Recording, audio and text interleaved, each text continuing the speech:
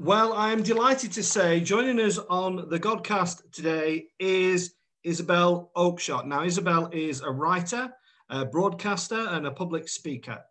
Isabel is a regular guest on BBC One's Question Time, Radio 4's Any Questions and Sky News. Isabel is a prominent Brexit supporter. She's got a particular interest and expertise in the campaign to leave the European Union. Isabel was political editor of the Sunday Times, and she left to write an unauthorised biography of Prime Minister David Cameron with the Conservative peer Lord Ashcroft. And of course, the book, you will know, attracted global publicity. She and Lord Ashcroft went on to write a book on the state of the armed forces called White Flag, and that was published in 2018 and is now working on an investigation into the state of the NHS. Isabel Oakeshott, hello and welcome to the Godcast. How are you? Hi, I'm good, thank you. I should just say about the book on the state of the NHS that because of the pandemic, that project's actually been put on hold. You can imagine that trying to write a book on the state of the NHS, which was actually about to go off to the publishers just as the pandemic began, felt a very kind of dangerous territory to be in. So we put that one on ice, and I'm now working on various other exciting projects. But thank you for having me. I feel like I'm in a kind of little confession box here. I'm wondering what I'm going to be hit with. Trust me, there's no confession, Isabel, unless, of course, you would like to. But I've got a standard question to begin with, Isabel, and that's relating to Burnley. And the question is, have you ever been here? Have you been to Burnley at all? Now you're asking. So during the Brexit campaign, I went to an awful lot of places beginning with B. Now, don't even test me about which all these places were. I went through a phase of going to a lot of Brexit Party rallies, and they always seem to be in places beginning with B. And the other thing is that you mentioned about Question Time, which I used to do a lot, and they often held that show places very far from London, which was kind of part of the fun of it, because it meant you got to see a different part of the world. And, you know, people are always complaining that us political commentators and politicians too never get out of the bubble. But right now, I can't think of any lasting memories of Burnley. So maybe you were a B that wasn't on the list. Probably. You would definitely have remembered if you'd been to Burnley, Isabel. I'm sure I would have. So where are we talking to you from? Where's home today? So I'm in the Cotswolds, so West Oxfordshire, and I must say that it's a really lovely place to be, even during lockdown. You know, I think those of us that live in nice parts of the countryside have really felt very lucky over this awful experience. At least we're able to get out and just sort of try to forget some of the endless negativity that the pandemic has brought to people's lives. Yeah, and I understand the family roots are a bit north of the Cotswold, Scotland, is that right? Well, that's where I grew up, and I used to have to go to church every week. So if you're going to test me on church services and things like that, then I might be able to do okay on that. I was brought up in a really with very religious parents, actually, and they were extremely strict about Sunday church going. And it was quite... in a way, if I'm honest, it was quite an ordeal. You know, the church that we went to was a big Episcopalian church, and really our family of 5 of us, my mum, my dad and my 2 sisters and I, we were quite often about 50% of the congregation. So it could be quite a gloomy experience, and you know, the same sort of ritual every week. Subsequent to that, as an adult, I've been lucky enough to be attached to local churches where the ministers have been very forward-thinking and lively, and I've met some truly wonderful ministers over the years. But I'm a bit bad at going to church regularly these days. Did you have a role as a child in the church, or in the choir, or anything like that? There would have been a choir of about 2 people, as I'm telling you. There was no one in that church. Right. But I did get, actually, my parents did encourage me to be a what they called a server. I don't know whether it's called that in other churches. That, yes. So yeah, for a brief period, I did have a kind of white cloak thing, and I had to go up and down. I think my mum and dad loved it. I didn't, though. So where did that kind of your parents being very religious, was that a generational thing, and did that remain continuous as you grew up as well? Yeah, so my mum is still a lay reader. She's able to take large parts of the service at the church, or at least she was before so much shut down due to the pandemic. She's very much part of the church community here in the Cotswolds. My dad's no longer with us, but he remains very religious right up until the end of his life. So it was just very much part of who they were, really. And we used to have endless religious discussions around the family dinner table. Well, really, it wasn't us kids discussing it. It was mum and dad. And they'd have these quite high level theological debates. And we kids would sort of sit there slightly rolling our eyes. But it was something that was, very important to them, and they had extremely detailed knowledge of the Bible. Certainly my dad, he would constantly wheel out names and things that are in the Bible that I'd never heard of. Quite impressive, really. I think he would sometimes read the Bible almost for pleasure and leisure, which is unusual these days, I guess. Yeah. And you say now you don't go to church an awful lot, but Christmases and festivals, are you still try and get there if you can? Yes, absolutely. And we live right next to the church. So, I mean, one of the things I've really missed during this pandemic is a wonderful bell ringing here. In this village that I live in the Cotswolds, we have a wonderful local church, and it's a very thriving church community. And the bell ringing is fabulous on a Sunday morning. On a Wednesday evening, I've had occasions to be slightly grumpy about it because it's extremely loud, and the practice goes on for about an hour. And when my kids were younger, in fact, still, I mean, there's no way you can get children to go to sleep with that racket going on. But I must say, I miss it. It's been really sad not to hear the bells. Yeah. Isabel, can you tell us a little bit? You attended Gordonstone, didn't you? The private school up in Scotland, which I'm sure most people will know Prince Charles attended. Was that a happy experience for you? Did you enjoy school life? I loved it. I had been for 6 years at a very academic, well, longer than that actually. I'd been at a very academic school, but for about 8 years in Edinburgh, a girls' school. It really was something of an exam factory. And I had a very long commute from our freezing farmhouse out in the countryside to this exam factory of a school in Edinburgh. And then I had sixth form at Gordonstone, and it really was a wonderful, really, really happy time. I got to do all sorts of interesting and new things, and mountaineering and seamanship, and even better, it was co-educational. So having been in this sort of very confined environment with a bunch of girls, it was quite fun, as you can imagine, to finally be in a co-ed environment and having lots of adventures and going camping and sailing. And it really was a great school. Right. And when can you recall that kind of journalistic instinct in you started kind of coming out? Did you recognise that as a teenager or a bit later? Even younger, funnily enough, even younger. I actually remember being asked at the age of probably about 11 or 12, what do you want to, what do you think you'll be doing in 10 years' time? And I thought that I would be a newsreader at that age. And I had quite a clear vision of it. I actually imagined that I'd be wearing this kind of, by the way, this was the 80s. So I wasn't really thinking what's fashion going to be like in 10 years' time. So I kind of pictured myself in like this blue kind of boxy suit, and I would be on TV reading the news.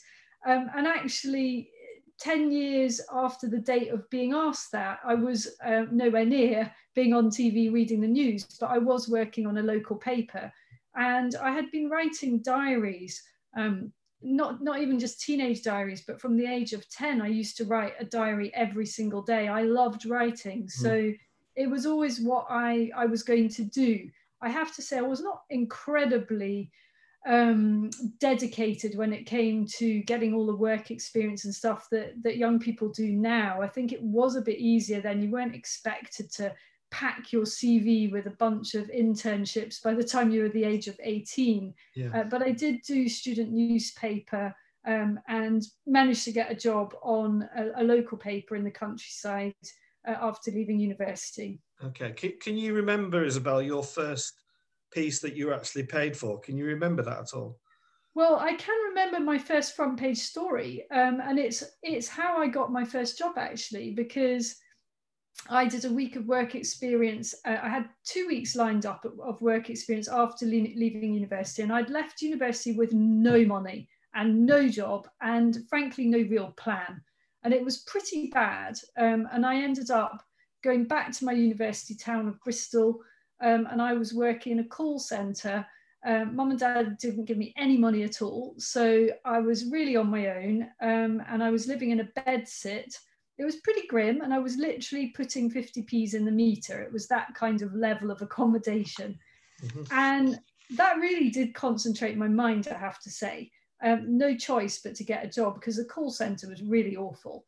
So I arranged 2 weeks of work experience, one at the Scotsman, which is a national newspaper in Scotland, and the second at a local paper up there, which was a weekly. And I was really expecting the local paper would be really rubbish compared to the national paper, and that would be much more exciting. And in reality, the local paper was really fun, because they were able to use me. You know, it was only a small team, and so anyone that came in was a potential asset. And I got a story about a wild boar that was on the loose in our area, and it was causing all sorts of problems.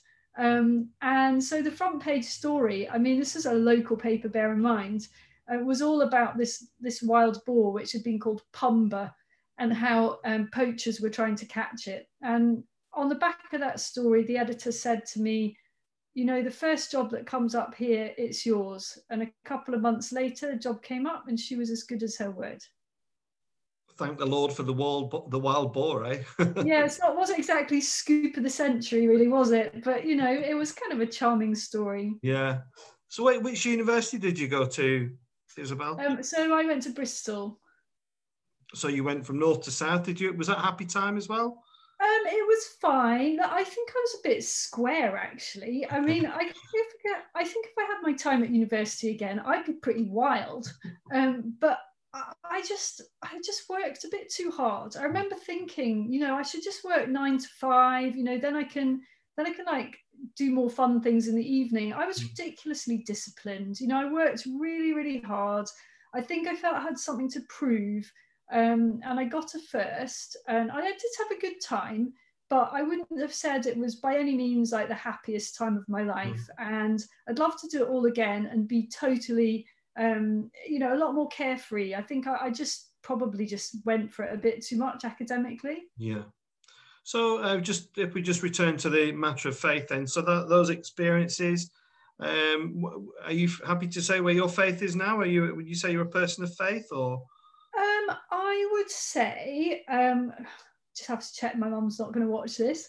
I would say that it's a really difficult one. I do want to believe in God and a higher being. And I think that the culture of Christianity is a really good one, and everything that is taught on the way Christians should approach their life is very, is the right kind of pattern to follow. I struggle with aspects of it, but I suppose I'm sort of agnostic, but probably agnostic plus leaning towards wanting to believe, which is not the same as believing. Okay, that's very honest. Thank you, Isabel. So if we can just look at, you are obviously into politics, and there's quite a lot of politics floating around the church at the moment. I was just wondering if I could get your views on a couple of things. So, for example, the church has received quite a lot of criticism in recent months about the way it's handled closures relating to COVID-19. What's your take on that, Isabel, how the church have dealt with that matter? I've been really disappointed, actually. I think there's been real weakness of leadership from the church on this, the Church of England, I would say in particular, but that's only because I'm more familiar with the structure there, and it is the established church here. I think I would have liked to have seen a much bolder and more robust response on so many levels. First of all, it seems to me that the church leadership has been pretty supine on some of the regulations that have been enforced. Blithely accepting no services at Easter, for example. I mean, this was a really important time near the very beginning of the pandemic. I would have liked to have seen church ministers out in the graveyards holding outdoor services, really making a point of this is not going to stop us having collective acts of worship, which are nonetheless safe and socially distanced, but we will still come together. And they did none of that. I think that there's been a woeful lack of leadership on, for example, the attendance of funerals and some of the awful examples of overzealous application of rules in funeral ceremonies. You may or may not have seen those absolutely sickening pictures of officials in a crematorium service telling people that they shouldn't be allowed to put their arms around each other. I mean, this is absolutely obscene. And we've heard nothing at all from any of the archbishops on why this is or isn't acceptable. Where is the church leadership over this pandemic? I feel that if I was a person of deep faith, I would feel quite abandoned by the church leadership during this period.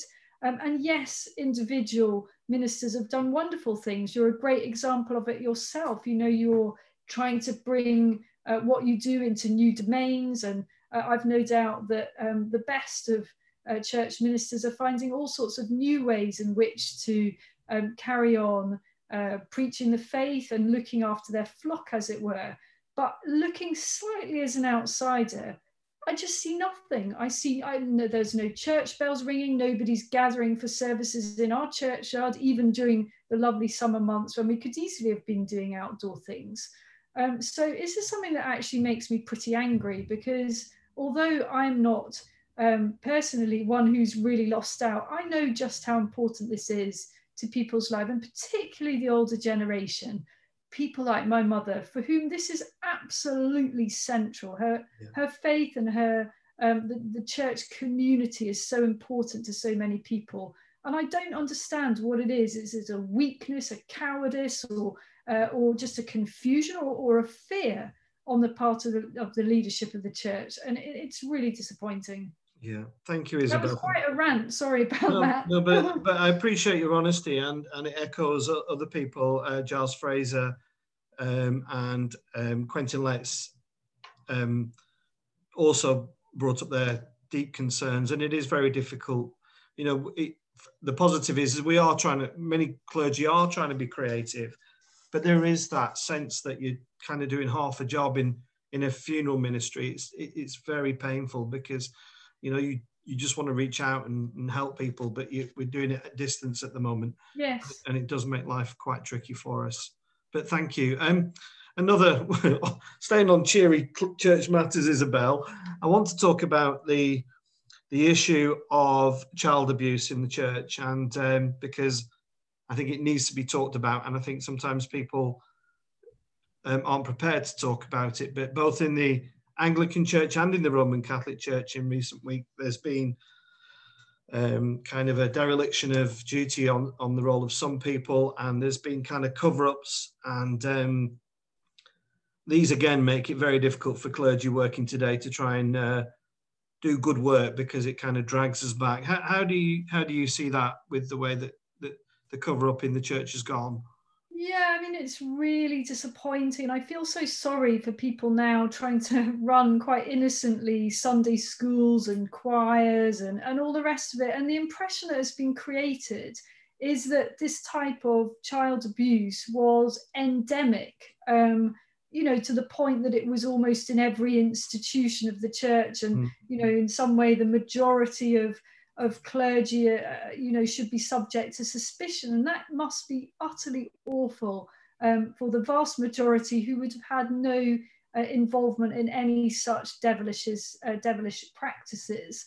And I just think it's incredibly sad. It's awful. It's tarnished the the good name of the church. It's created a culture of suspicion, and it's just grim, really, isn't it? And I'm sure it could have been handled better. You know, I find these stories such a miserable turn off that I just don't really engage with them anymore. There's so many of them, and my heart just sinks, and I just think, I've heard it all before. I don't really want to hear it again. I really hope that people that have been a victim of it find some kind of peace, but it must be very, very difficult.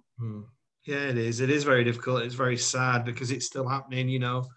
Revelations, like you say, they seem unending, and you wonder where it will all end. On one other hot potato in the church, of course, at the moment is the topic of same-sex relationships, and particularly the matter of whether gay people should be allowed to be married in church in the eyes of God. And I'm on a bit of a journey with this one myself, but I was wondering what your take on that is, Isabel. I mean, do you think God moves with the times, or is God a kind of static being? Does God get modern? That's the question. Because if God gets modern, I'm not going to let you off the hook here because you haven't answered. Well, I'm interviewing you, but I'm happy to say that I think God's on the move. You know, I think that's the gift of the Holy Spirit. So look, if God can be on the move, then the rest of us can be, can't we? I think I've been wrong about this in the past. I think I'm absolutely fine about gay marriage in principle. I didn't think that at the time, for the sake of openness and honesty, I didn't think it was the right thing when David Cameron introduced the gay marriage legislation way back when. It felt like it was being imposed on people. And I think he was probably right, actually, in retrospect. But I'm still a little bit uncomfortable about the idea of those ceremonies taking place in church. But I'm not going to get all strident about that. I might be wrong. It's not really a wrong or right, though, is it? It's about your sense of what Christianity teaches us. And I don't think I would judge people for not being comfortable with it. But that's a bit of a cop-out, because in the end, someone has to make a decision. Yeah, I don't know. I probably on balance would say it's not necessary for those ceremonies to take place in church. I think it's interesting because when I was ordained 5 years ago, I never thought it would be something for me to be concerned about, because I never thought it would happen in my lifetime as a priest. But it seems waters are moving quite quickly, and there's a push towards that, and some people in the church will rejoice at that, and others won't. But there we are. That's as in most things, isn't it? In terms of other political stuff, Isabel, if I said to you that this time last year Boris would cruise to victory in the election, but Brexit would hardly get a mention throughout the spring, summer, and autumn, would you have believed me? What would you have said? I think I could have predicted that Brexit would kind of fall back as the number one issue of national importance, even if it had not been for the pandemic. I mean, we saw that happening quite quickly, and no wonder. I mean, even I, made a very successful kind of living out of it, as it were. Even I got kind of fatigued by it. I mean, the battle was just awful. It was incredibly divisive. It was really toxic. People became very unpleasant towards each other. I think one of the worst aspects of these types of political debate is the implication on both sides that the other side has somehow got the wrong motives. In reality, the majority of the time, people involved in politics have the right motives. They might be misguided. I might be misguided, but I'm genuinely not doing it to improve my own position. And there was an awful lot of that on both sides of the divide. I think people accusing the other side of only arguing for something out of some kind of self-interest. That's rarely the case. Very few people go into politics, or indeed political commentary, because they think they can enrich themselves as a result. Most of us think that in some way, or like to think that we are trying to change things for the better. And the debate over Brexit became incredibly disrespectful. That's putting it politely. I had some really awful experiences putting my side of the argument on the BBC, for example, and being sneered at and ridiculed and jeered and mocked, and it was pretty brutal stuff. Yeah. So I think those of us that stuck our necks out on this, quite glad to have the relief of being.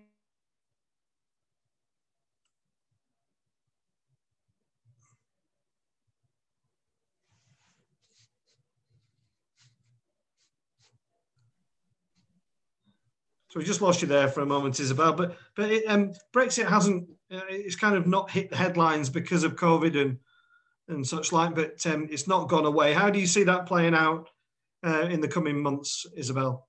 Well, I think there will be a deal. Clearly the government wants a deal for obvious reasons. And I think that the Brexit kind of purists will say the deal is a sellout. It was ever thus. Of course, there remains a minor possibility that there will be no deal. I think that's pretty unlikely. But frankly, even if there was no deal, compared to the absolute national trauma that we have been through and are still going through, a few lorries queuing at Calais probably would be somewhat put in perspective. The upheaval, the hell that has been unleashed by this pandemic, and more so the government's response to this pandemic, the number of jobs lost, the number of lives ruined, really puts the worst case scenario depictions of what might happen under a no-deal Brexit into the shade. Thank you, Isabel. I want to ask you a question about ethics in politics, if I can, because I know that there are many Christians in Westminster, Theresa May, Tim Farron, Ian Blackford, Marsha de Cordova. But there seems to be this unwritten rule that faith and politics are two separate entities. And I think about Tim Farron, who famously gave up the leadership of his political party because of his Christian ethics. Why do you think that's the case? I think it's very sad, actually, and politicians need to push back against that. If it's important to them, it's part of who they are. It's very different in America, of course, where it's almost compulsory to be a person of faith and to shout about it, actually. And I don't know which is healthier. On the one hand, perhaps in America, it's a bit over the top. And on the other hand, here, it's a little creepily absent. And, you mentioned a few names. The reality is that there'll be many, many multiples of that number. And I thought it was quite tragic in a way, really, when Tim Farron, do you know what, I can't actually remember the precise circumstances of him resigning, but it was to do with, I think it was to do with gay marriage or civil partnerships or adoption or one of those. And it seemed to me a shame that people couldn't take the merits of what he proposes as a politician on every other front against this, other aspect of what is a sort of core part of him. And how do we change that? I think politicians who are of faith need to be out and proud about that instead of sort of trying to hide it as if it's something to be ashamed of. Yeah.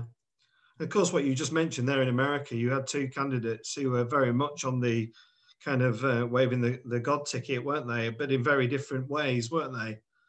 I mean, Trump didn't actually do a huge amount of that. And I think because I don't know this, but I don't think he is a particularly kind of God-fearing, church-attending, classic kind of American Christian. I mean, again, he didn't talk a lot about pro-life, very tricky territory in America. And actually this presidential debate was not coloured by a lot of pro-life versus so-called pro-choice on abortion. So yeah, it's a whole different world over there, isn't it? And some aspects of it you wouldn't want to import here. But more often than not, we just don't know what our politicians think of these issues. I don't know much about what, for example, Boris's religious views are. No. probably not very strong, but you know, if they are, he hides them well. Okay. And we've not got an awful lot of time left, Isabel, but it would remiss of me if I didn't mention the David Cameron book and that it came with much notoriety. You know, it was, I don't like using that word, but it was referred to as Piggate, wasn't it? And I wonder how you reflect on that. I'm sure it was fantastic for book sales, but do you feel it overshadowed the rest of the book? You know, how does it sit with you now? Yeah, of course it did. I mean, and it's funny that you should bring it up. I mean, it was ages ago. You know, this was 2015, I think, and I've done some really massive stories since then. You know, think of one, for example, Kim Darroch, you know, emails that I published last year with the Mail on Sunday, along with another reporter, Stephen Edgington, led to the resignation of the UK's ambassador to the US. These are massive stories. I've done several others. For some reason, can't imagine what, Piggate somehow captured the public imagination. Do you know what? I just think I was a bit naive about it at the time. I didn't really think that it would be much more than a story on the front of, you know, the National Enquirer or Private Eye or something like that. But, you know, this is a sort of really fairly early days in things going viral on Twitter. And I can say that year that Piggate was the second most highest tweeted thing after Zayn Malik leaving One Direction. So that'll probably be on my gravestone. Oh, well. I think I cheered up the nation with that story. You did. People loved it. They might have wanted to slag it off, but the truth was they just absolutely loved it. Well, it'll go down in history, that's for sure. I just want to I know I was going to ask you about the NHS, but the NHS has done a pretty good job generally, hasn't it, with COVID? I mean, I know it gets a kicking from places, but I don't think it gets enough of a kicking in many ways. I think, you know, look, how long have you got? This is one of my pet subjects. I really dislike the whole protect the NHS thing. The NHS is there to protect us. I think there's a real danger in this country. The NHS has gone from being a national religion to an actual cult, and that really masks an awful lot of things that could be improved about the NHS. I don't for a minute want to in any way cast aspersions on the great work of our doctors and nurses and other clinicians and all the support staff, but that is very different from the structure and the institution of the NHS, which is in many ways very flawed, which doesn't mean to say that you know, a privatized system would be a lot better. I'd probably come on a bit of a journey with that myself. I wouldn't actually change the fundamentals of the NHS, carefree at the point of delivery.